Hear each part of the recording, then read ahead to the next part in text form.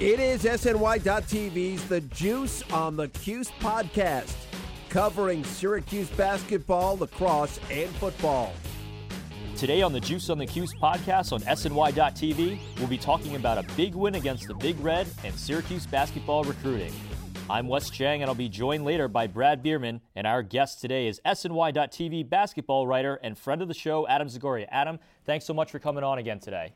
Anytime, Wes. How are we doing, buddy? Good. Everything's good, and I wanted to get you started on this, Adam. 2015 guard Franklin Howard is about to announce his decision on April 14th. He's considering Maryland, Georgetown, Ohio State, Virginia, NC State, and, of course, Syracuse. What type of player is Howard, and what do you think in terms of his chances of going orange? Well, he's a 6'4" shooting guard, Wes. He missed this season. He had an ACL injury. And I know I talked to the coach over there, Glenn Farella, and he said that, obviously it would have helped him a lot to have played this year. But he's a highly regarded player, 6'4" shooting guard. Paul VI is a very well-respected program out of Fairfax, Virginia. They say he's going to be fully recovered from the injury. High IQ guy, very competitive, knows how to win, kind of a combo guard. I'm not really sure where he's leaning. I know he's considering a couple schools, Maryland, Georgetown, Ohio State, Virginia, and NC State, as well as the Cuse. Well, let's talk about a player that may come to Syracuse to a player that is possibly leaving Syracuse, Tyler Ennis. And you were on the Tyler Ennis bandwagon long before he was even... Yeah, he's not possibly leaving. He's definitely leaving. Well, I guess there's a little bit of speculation that he hasn't hired an agent yet, so Syracuse fans are hoping he comes back. But you heard Jim Boeheim's comments on SportsCenter last week. What did you think of those comments in terms of Tyler Ennis and his ability to play in the NBA? Well, first, you're right about the agent. I actually did speak to Tyler's father earlier today, Tony McIntyre, and he has not hired an agent yet. I still think he's going to come out. I mean, he's projected as a top, 10, 12, 14 type of pick. As for what Boeheim said, I mean, Jim's, a Hall of Fame coach. He's entitled to his opinion. He's probably right that, Tyler could use another year to get stronger, more physically ready. But that said, I don't think Jim comes off in the best light there. It sort of comes off like he's got a little sour grapes that Tyler's leaving. And, probably he wanted him to stay and play the point for him next year. But it's a tough situation when the money's out there and you're going to be a guaranteed lottery pick. Who of us would turn that down? Now, Adam, we know that C.J. Fair is definitely going to the NBA, and Jeremy Grant possibly could go to the NBA. What do you think of the NBA futures for those two players?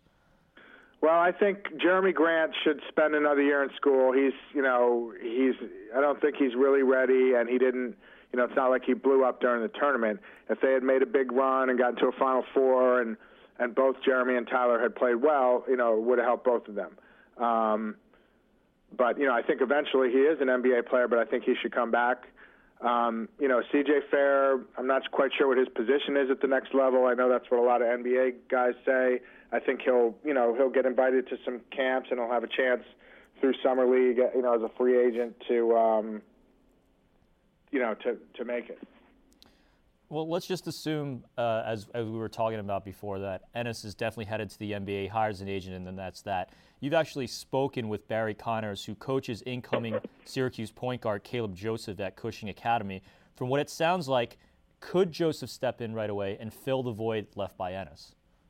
Yeah, it's funny you mentioned that. I actually did speak to him recently, and he was funny. He understood that fans of Syracuse would be concerned about losing Tyler, and he understands those concerns, but that he thinks Kaleb is ready to step in. And I have a post up on March 28th on ZagsBlog about it. He said the kid needs to work on his three-point game a little bit, but he averaged, I think, 16, 7 assists and 5 rebounds this year. Kid's won 2 straight New England Class A championships, so he's a winner. Works hard, very, very versatile, athletic guard who can get to the rim. And, he's got to get stronger, work on his three-point shot. I asked if he was as poised as Tyler, and he said at the level he plays at, he is very poised. But, all that said, he's got some big shoes to fill with Tyler Ennis.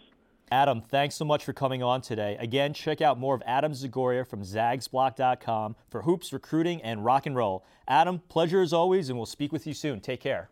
My man. Thanks, Wes. Take care. Always a pleasure to talk to Adam, and I also wanted to send an extra kudos his way for getting the inside scoop on the Raymond Felton story earlier in the year. I'm now joined by the Juice Online editor-in-chief and my very good friend, Brad Bierman. Brad, how are you today? I am doing well, Wes. Thank you. Brad, we'll get to lacrosse in a little bit, but I wanted to chat first about Tyler Ennis and Jeremy Grant. As we all know, Ennis declared for the NBA draft, but hasn't hired an agent yet, while Grant is still mulling his decision. Multiple sources telling the Juice Online that Ennis has stopped attending classes while Grant is still going. Brad, this doesn't necessarily mean anything one way or the other, but it seems like we can at least read between the lines of what they're thinking right now. You can read between the lines when it comes to attending class, no doubt, for a player that's contemplating leaving versus one in Tyler Ennis, who's already announced that he's leaving. But, Wes, let me add these important dates into the factor, and maybe we can read between the lines a little bit clearer.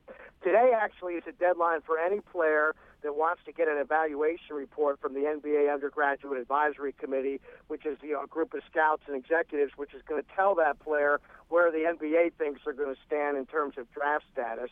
And the players have to get that response back by next Monday, the 14th.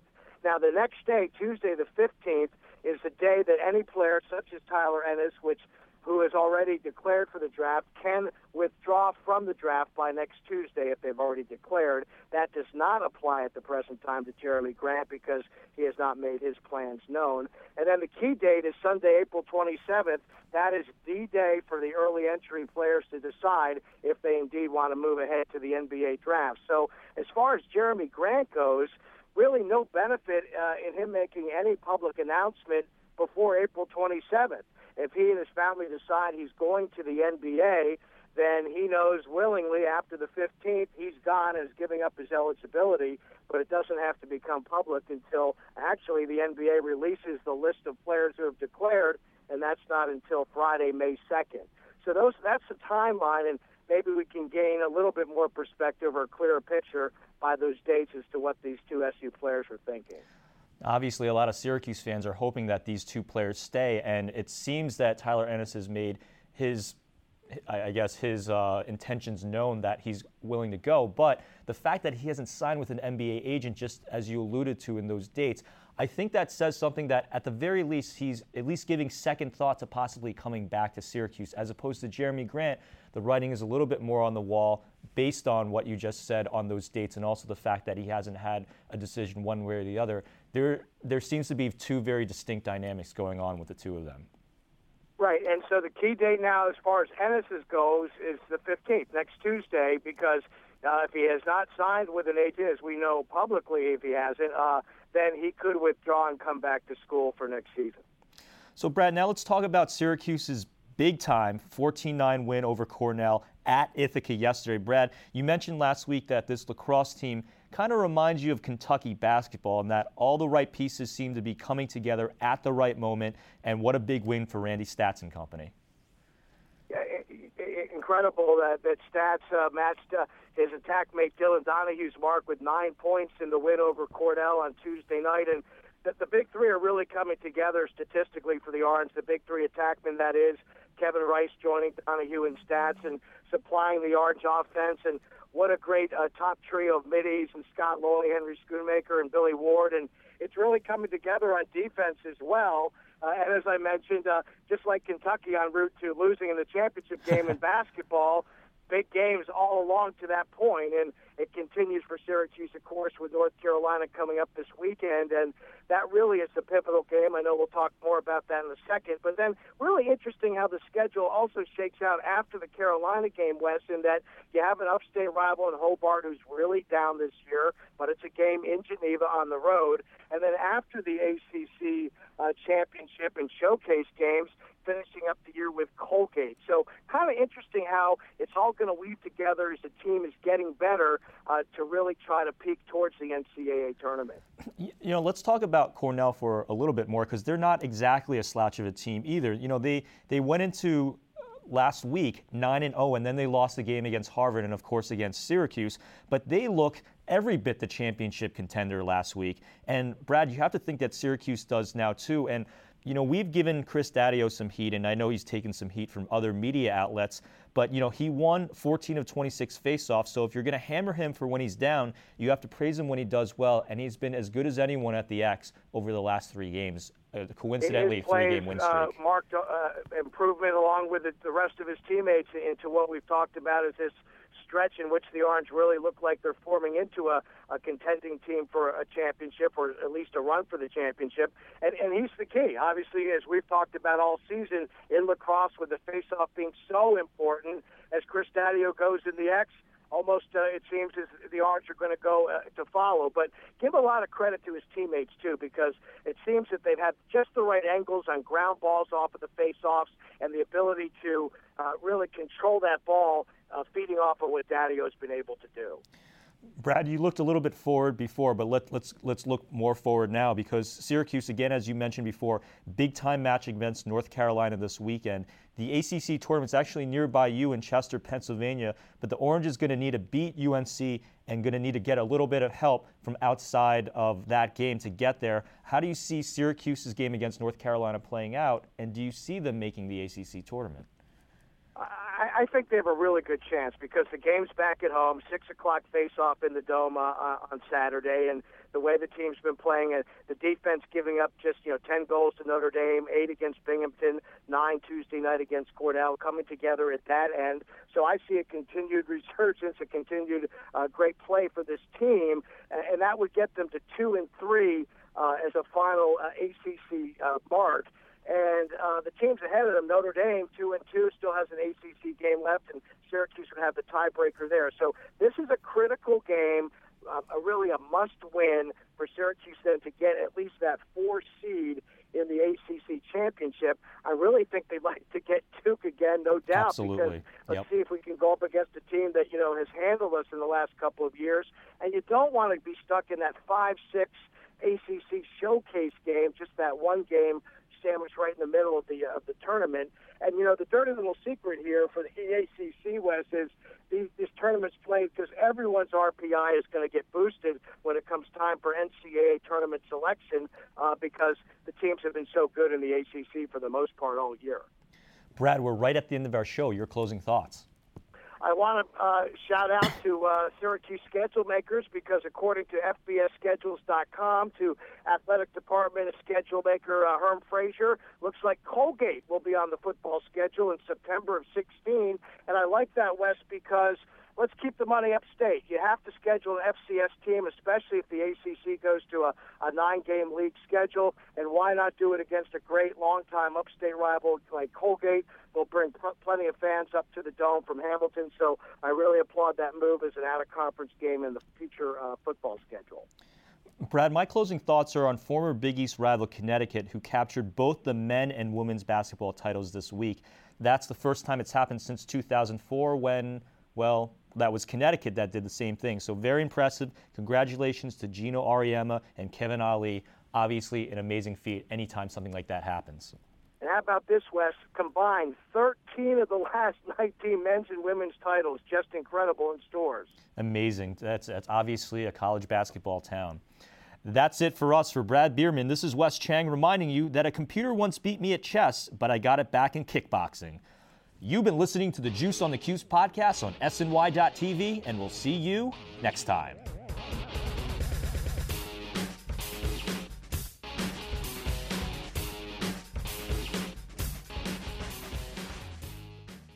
Looking for a fun way to win 25 times your money this football and basketball season? Test your skills on Prize Picks, the most exciting way to play daily fantasy sports. Just select 2 or more players, pick more or less on their projection for a wide variety of stats, and place your entry. It's as easy as that. If you have the skills, you can turn $10 into $250 with just a few taps. Easy gameplay, quick withdrawals, and injury insurance on your picks are what make Prize Picks the #1 daily fantasy sports app. Ready to test your skills? Join the Prize Picks community of more than 7 million players who have already signed up. Right now, PrizePicks will match your first deposit up to $100. Just visit prizepicks.com/play100 and use code PLAY100. That's code PLAY100 at prizepicks.com/play100 for a first deposit match up to $100. PrizePicks, daily fantasy sports made easy.